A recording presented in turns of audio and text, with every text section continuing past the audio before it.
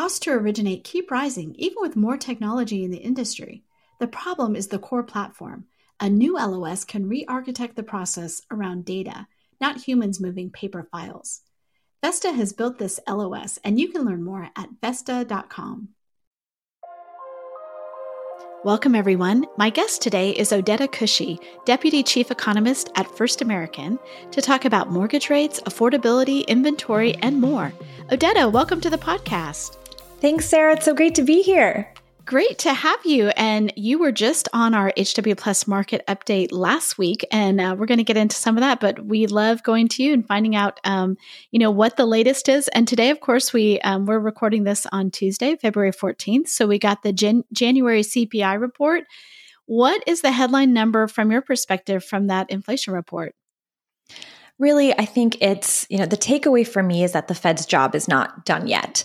We haven't gotten rid of inflation that easy. And I think, the biggest takeaway for me was that shelter was such a big driver of this month's month-over-month increase. And we know from more real-time data that residential inflation is coming down. And that's not quite reflected in those CPI numbers yet, but they will be. It's a lagging indicator in the CPI. So there is good news to come from the shelter inflation front. And that's something to keep in mind when looking at that January number. Really important, the shelter inflation, and that includes rent and, what people are paying for mortgages, correct? Yes, it's owner's equivalent rent and rent as well, which we know house prices are starting to come down, and we also know that rents are coming down as well.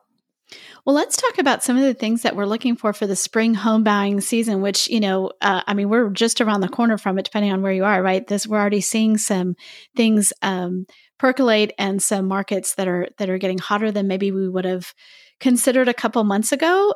So let's talk first about mortgage rates. There are so many different variables that go into mortgage rate prediction, but let's talk about that a little bit. Does the CPI report suggest the idea that we're stabilizing on mortgage rates anywhere? That's the big question, right? Housing is so dependent on mortgage rates, and that's what we're all watching. I think so. When we look at it from a long-term perspective, we're looking at when will the Fed stop hiking rates, and and how long will they keep them high, right? Because once they stop hiking, then they'll probably keep them elevated for some time when we really start to see inflation come down. Right now, that terminal rate's like between 5 and 5.25%, according to the last FOMC projections. So that implies that we've got a few more, two more 25 basis point rate hikes ahead of us, if that's correct. But it's really all dependent on incoming inflation data. I think we could see, some more upward pressure on that 30-year fixed rate mortgage if we get, inflation prints that surprise to the upside. But generally speaking, if inflation continues to come down, we should start to see mortgage rates stabilize and allow for a more stable housing market. From your perspective, if you're, we know that people can't really time the market, right? But if you are, do you feel like there are buyers on the sidelines, quote unquote, on the sidelines, looking at this going, I've been waiting, since mortgage rates started to get really volatile about halfway through the year last year, I'm really ready to buy. I'm just going to jump in. I think so. I think there's a lot of, ready buyers who have spoken with their lender, who are calling their lenders, asking what rates are looking like that day. But really the question is, even if you can afford to buy, even if rates have kind of helped the affordability equation for you, can you find anything available for sale in your market, right? Because you can't buy what's not for sale. And we know that inventory has been trending lower. Just looking at the Altos data, right, that just came out, we're seeing inventory continue to trend down. And again, you can't buy what's not for sale. So there might be more demand coming in, but that supply side of the equation is still very, very limited. Let's talk about that affordability part of this for a minute. So what happened? What happened over the, hang on just a second. She knows how to open doors. I can't help it. I shut the door and she still made her way in. Oh, that's so funny. So for our listeners, we just had a cat walk through our podcast here, which I love. We always get to see extra things about people, and Odeta has some very beautiful looking cats. It's very on brand for me for this to happen, by the way. So. It happens to us all. I love it. So we're talking about affordability. If you're looking at it, yes, they've come down, but other things, prices haven't. I don't think house prices have come down to the extent that people thought they might, given mortgage rates. What is your take on that? Well, house prices are downside sticky, particularly when we're talking about existing home prices, because it's a different beast with new home prices because the seller is fundamentally different, right? It's a builder rather than a homeowner. And if you're a homeowner right now, and even if you're thinking about selling, you've looked at your neighbor's house that may be sold in a situation with multiple offers, and you're saying to yourself, well, I want to get the same price that my neighbor got. And so, rather than sell at a time when you could get a lower price, you just choose to stay put instead. And so, sellers staying put make prices downside sticky. So prices have been really slow to come down. We haven't had a lot of distressed selling, which, as we know, in the last cycle, that's really what pulled down prices. And so we haven't seen a lot of that. And so voila, prices have remained quite high. With that said, we are seeing prices come down from the peak, and particularly in markets that are traditionally more expensive, like your coastal California markets, for example. Do you feel like when you look at this, do you feel like we can predict by the end of this year, we're going to see, home prices come down X amount, or is it just really hard with the inventory? I feel like that throws a wrench in the whole conversation. It does, because the lack of inventory provides a floor, right, for how low prices can go. What I will say is that, over the pandemic, we sort of had a national housing market, which is, crazy to say because we're always talking about how real estate is local. But we really did. Everywhere you looked, in every market, there were multiple offer bidding wars and prices getting bid up. But now it's really back to being local, right? We're seeing, markets in Florida that are maybe a little bit more resilient. And then we're seeing, places like San Jose and San Francisco where prices are coming down. And so it really will depend on where you are and what those price supply and demand dynamics look like in those markets. I think the other thing is if you're looking at comps, it just really throws things off because it's like, oh, it's down 37% or it's down this huge amount. But if you look at maybe, pre-pandemic levels, which I guess it's hard to say what is normal. What should we be looking at for the normal, or what's our baseline? In your opinion, what is that? Is that 2019 prices? Is that, at some point 2021? Like, what do you look at? It's really hard to say, what is normal, because then you have to decide what's normal for inventory, what's normal for demand. 2019 certainly was more normal than 2020 and 2021. But even in 2019, we had a lot of demand. Rates were still quite low. And so it's hard to say that was normal when it comes to prices. I think what's normal for prices is what's supported by the fundamentals. Is the housing market overvalued? Are we in a situation where what people can afford to buy is less than the price of the home, in which case that would be considered, an overvalued market. And so I would like to see a situation where house buying power, or how much people can afford to buy, is in line with what prices are in each given market. You have current homeowners who are in a really great position, most of them, right? They refied into a pretty sweet rate, and they've got lots of equity. And so they don't have a lot of incentive necessarily to list or to move up, move down, whatever. First-time home buyers are making that calculus looking at their rent. And I think this is where it gets really tricky. So in some areas, so I have two kids in New York City. New York City rent has gone crazy, kind of coming off those, lows we saw in the pandemic. And, people are seeing monthly rent increases that are just crazy. And so it's really, I know that's a very specific market, not really indicative of a larger trend, but I do think, figuring out where you are in a local market and rent versus buy is really tricky right now. It absolutely is. And, we've done some research to try and make this easier for people, but it's for that potential first-time home buyer. If you can afford to buy, how should you be thinking about this, right? And from the rent side, it's pretty easy. You just, you compare how much you're paying in monthly rent. But then when you're trying to determine how much it will cost you to own, it's not just the principal and interest on your mortgage. It's so much more than that. It's the maintenance costs for your house. It's, maybe like an NHOA or whatever you might might have to consider in those fees. But the other piece that you need to consider is the equity benefit from being a homeowner, right? Because when you're renting, you'll never be able to gain that equity benefit or that house price appreciation that you will as a homeowner.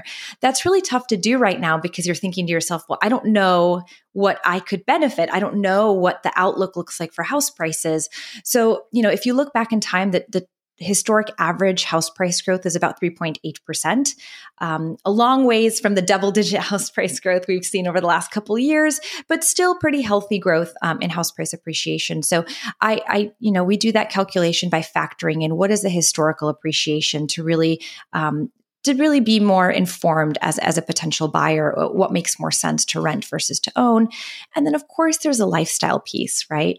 We're always talking about the financial equation, but are you ready to buy a home? Does that kind of match your lifestyle? Is that where you want to be?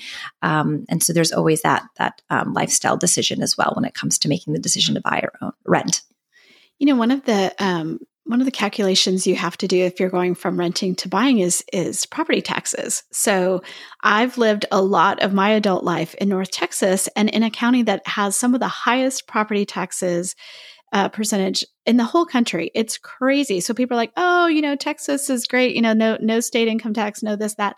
Well, I tell you what, they do make it up somewhat in the property taxes, which can be crazy. And then you think about the home equity that, the fact that people's home equity has gone up or what their house is worth. And property taxes can be something that then becomes a detriment as, if home prices keep increasing, especially say in North Texas, we have had a pretty big run up over the last couple of years in a way that typically this area doesn't do, right? We're not a coastal area. We just haven't had that kind of hot thing happen before.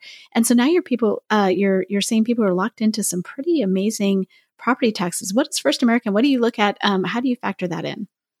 So we do factor in property taxes to that rent versus own calculation on a market by market basis. And to your point, you've kind of have to try to figure that into your calculation as it stands today and, maybe bake in an expectation that will rise over time and make sure that you can handle that payment. And obviously a lender will help you make that determination as well, right? What your debt to income will look like and what you can afford. But certainly taxes are a big part of that equation of renting versus owning. They really are. And I think that if people are going to, like I said, most homeowners are in a really great position. So we haven't seen, there was that whole we're going to have a bunch of people who are going to come out of forbearance and need to get out of their, have distress selling or whatever. We have seen none of that because of just other economic factors. But I do think that the property tax situation could be one of those things to keep an eye on. Not that I expect some sort of tsunami of, foreclosures or anything based on that, but tax foreclosures are a whole separate thing. They are a whole separate thing. And, on the foreclosure piece, you touched on something really important. We haven't seen, even with foreclosures going up, and they have a little bit, they're still below the pre-pandemic normal. And part of that is because, if you do need to sell, you're just sitting on a ton of equity, right? And so you kind of have this situation where you don't want to sell, but you still can walk away without having to foreclose on your property, but also the labor market, right? It's when we're talking about a foreclosure event, you typically need this dual trigger. You need the inability to pay, which could come from potentially, loss of a job, loss of a spouse, and also insufficient equity in your home. And we're in a situation where not only are people sitting on a ton of equity on their properties, but they're also, employed because the labor market's been so strong. Now, if we start to see, the labor market start to struggle and prices come down, that's where I'd start to be a little bit more concerned. But I think just given the equity cushion that we have in today's market, I absolutely don't anticipate a foreclosure wave. When you look at, so we've talked about existing homes, when you look at the new home market, what is the outlook there? And can we expect that to sort of come in and save the day here on inventory? Yeah, so new home inventory is making up a larger share of overall inventory, actually a historically high share of overall inventory. But a lot of that inventory is in the process of being built. So it's not yet completed. It's that, builders have had to face a lot of supply chain headwinds over the course of the pandemic. And so has sort of slowed them down. And so a lot of this is in the pipeline, but not yet completed. I think the interesting thing about the new home side is, builders have to adjust pretty quickly because they want to they want to sell that inventory. They can't stay put like an existing owner can. So we're seeing, price cuts in the new home market. We're seeing builder offer, incentives in the new homes on the new home side. And that seems to be working. There seems to be some demand elasticity when you see prices come down or you're offering, some of these quality features on a home, you're seeing buyers sort of come back. But, right now at the high prices, it's tough for the new home side. You can definitely tell the new home sales has been kind of in a recession, if you will. But if the price is right, I think the buyers will come back, and we see that in the data as well. Well, and a lot of the new home building has been in the multifamily area, right? So not something that we would consider helpful for the single family market, although obviously that helps on the rent side and the rent index side, but not a lot of Absolutely. that is single family. Yeah. So on the multifamily side, we talked a little bit about rents coming down. Part of that is the supply side of the equation. We're getting a lot more units coming to market, new supply. And then on the demand side, household formation, rental household formation specifically slowing, is contributing to kind of demand pulling back as well. And so, again, demand down, supply up, prices start to adjust downward.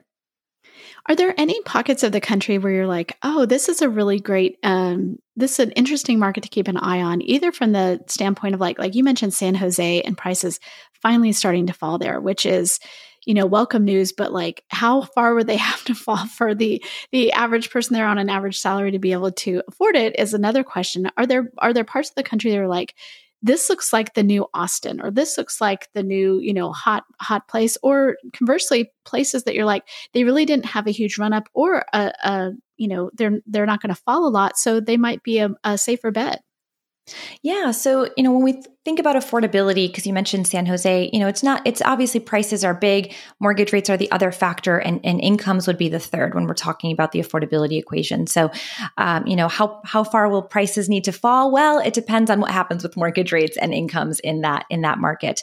When we look at our affordability metrics, as I mentioned, clearly some of the coastal, California markets are where it's least affordable, but there are markets that stand out as more affordable. Pittsburgh is one of those markets. Oklahoma City continues to pop up on our more affordable list. That's, these are places where a potential first-time home buyer has more affordable inventory available for sale for them in those markets. And so, these are markets that I'm watching. But when I take a step back and look at migration patterns and where people are moving, it's still those Sunbelt markets. It's still these major Texas metros where people are moving in because, sun, relatively more affordable, and there are jobs. And that's really the recipe for more net in-migration to a market. You mentioned Sunbelt. Phoenix stands out. It's been a topic of conversation for years now. So first of all, they were sort of the cradle of the iBuying movement, and then has seen some fall off there. There are also a lot of talk about people buying investment properties there for short-term rentals. What do you see in the Phoenix market? We're starting to see the Phoenix market slow down, prices starting to adjust downward. Again, it is one of those markets that saw a ton of interest from out-of-staters moving into Phoenix because on a relative basis, it was more affordable, and certainly an attractive place to buy. A lot of sun there too. We can't neglect the weather, of course, and so still a lot of interest, demand coming in, investors coming in. I've talked about this a lot. Which came first, the chicken or the egg? Did investors come in because they saw prices rising, or did prices rise because investors moved in? But we are starting to see prices start to adjust down in that market as well, as demand sort of pulls back and supply catches up. Really interesting. You mentioned Oklahoma City. I moved to Kansas last summer from Dallas. And so I drive through going back and forth a lot. Our Housing Wire office, our sort of hub, although not a lot of people are working from there, is Dallas. And, I still have family in Dallas. So I drive through Oklahoma City on the regular. And it is definitely changing. Another city like that, my son moved to Tulsa about a year and a half ago on a remote work incentive that Tulsa had for people.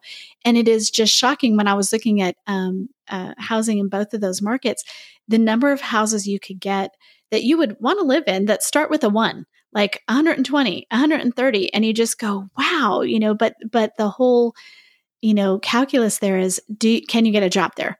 Or like, in the case of Tulsa, and I actually believe Oklahoma City also had that remote working thing. They're trying to lure people who are like, listen, you can come and, afford a great lifestyle here while, we don't necessarily have that kind of job for you. But if you already have that job, and I think that, I don't even know if you'd call those like tier 2 cities or like what kind of tier those cities are on, but they're interesting in the sense of like, you can build a life in a place like that.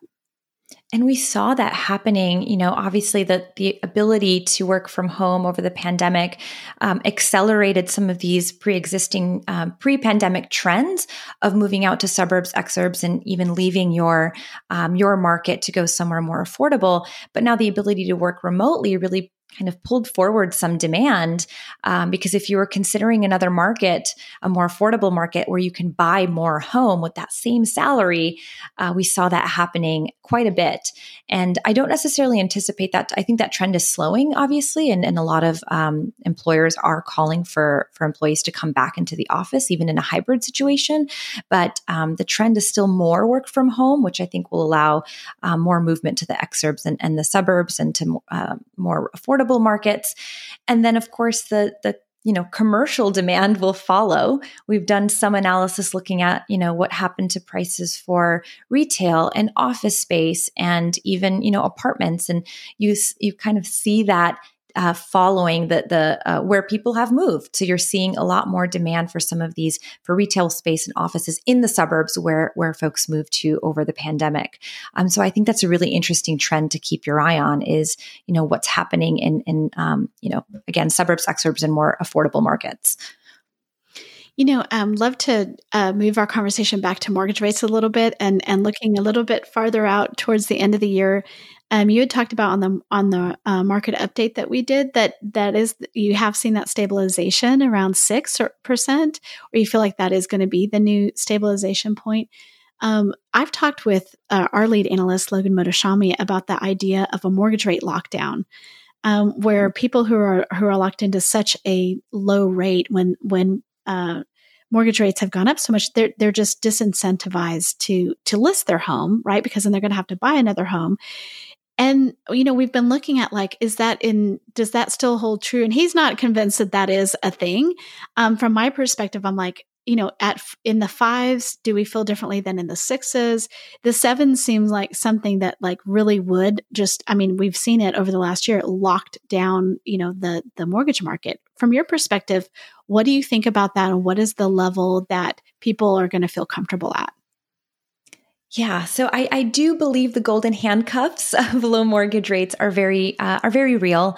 Like I said, the bulk of inventory is existing home inventory, and so we're really reliant on existing homeowners moving in order to get inventory to move up. But unfortunately, it's something like 84% of existing homeowners with mortgages are locked into rates below 5%, which is a pretty substantial amount. With that said, one stat that sometimes goes unnoticed, but I think is important to mention is that about 42% of owned homes are free and clear. In other words, they don't have a mortgage associated with them.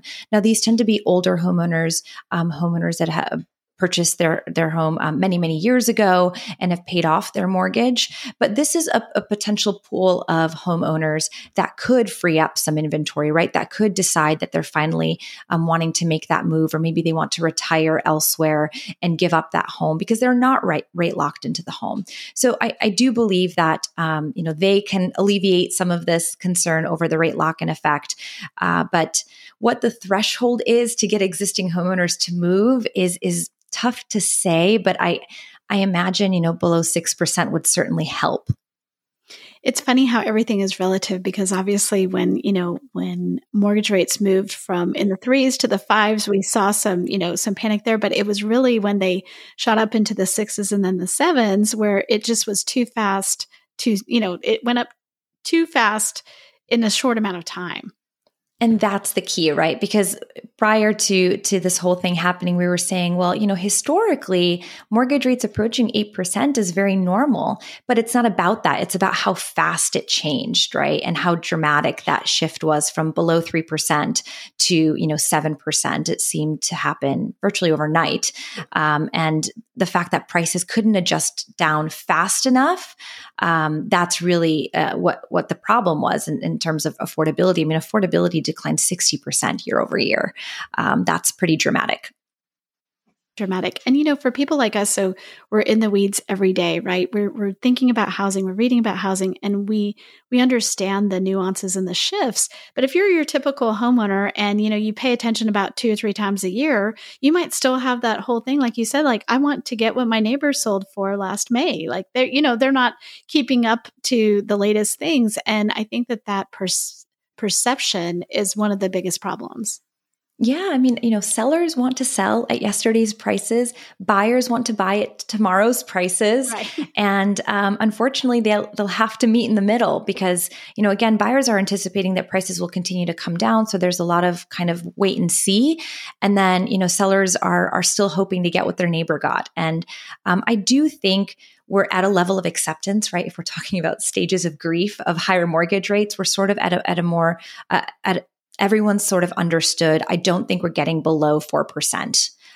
Certainly not anytime soon. And so once you've sort of accepted that this is the new reality and prices will adjust, then I think it'll allow for some housing market stability. And we're starting to see that in different metrics. Higher frequency mortgage applications have started to increase, pending home sales increased. Part of that is seasonal, but part of it is demand slowly coming back as mortgage rates have stabilized. So, for all of our listeners who are working in a mortgage company, they're in real estate, they're in title, they're in appraisal. It's been a tough go last 6 months. And, what is your forecast for when do things get better this year? In 2023, we're hoping, where's the silver lining here? I think the silver lining is if inflation continues to come down, as I think most, economists are predicting, we'll start to see housing market rebalancing continue into this year, and we'll start to see some stabilization in the second half of the year. It's really dependent on mortgage rates, the path of mortgage rates, but I do expect that we'll start to see some stabilization this year in the housing market. And stabilization hopefully, translates to people buying and selling homes. That's what we're all about. Yes, some thawing, right? We were frozen at the end of 2022. We're starting to see, the early shoots of spring home buying season appear. And I do think that we'll continue to see that throughout the year. Well, Odeta, thank you so much for being on. Great to talk to you. And of course, we will see you again soon. You're a frequent contributor to Housing Wire, and we often see you at other conferences as well. Really appreciate you taking the time today. It was so great speaking with you, Sarah. Thanks so much.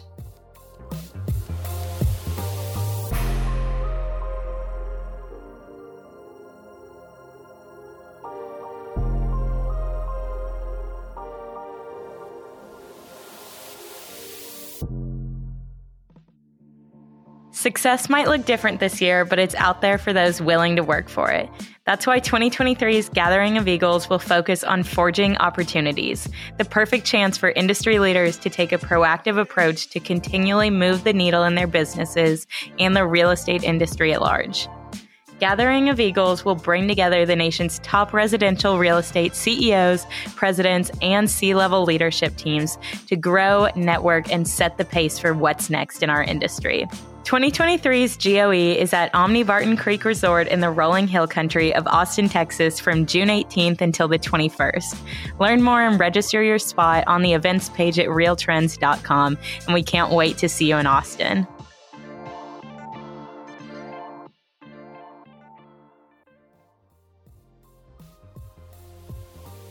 Thanks for listening to Housing Wire Daily. If you haven't already, we'd love for you to take a minute to rate the show and leave a comment. And make sure to tune in tomorrow for more news and insight.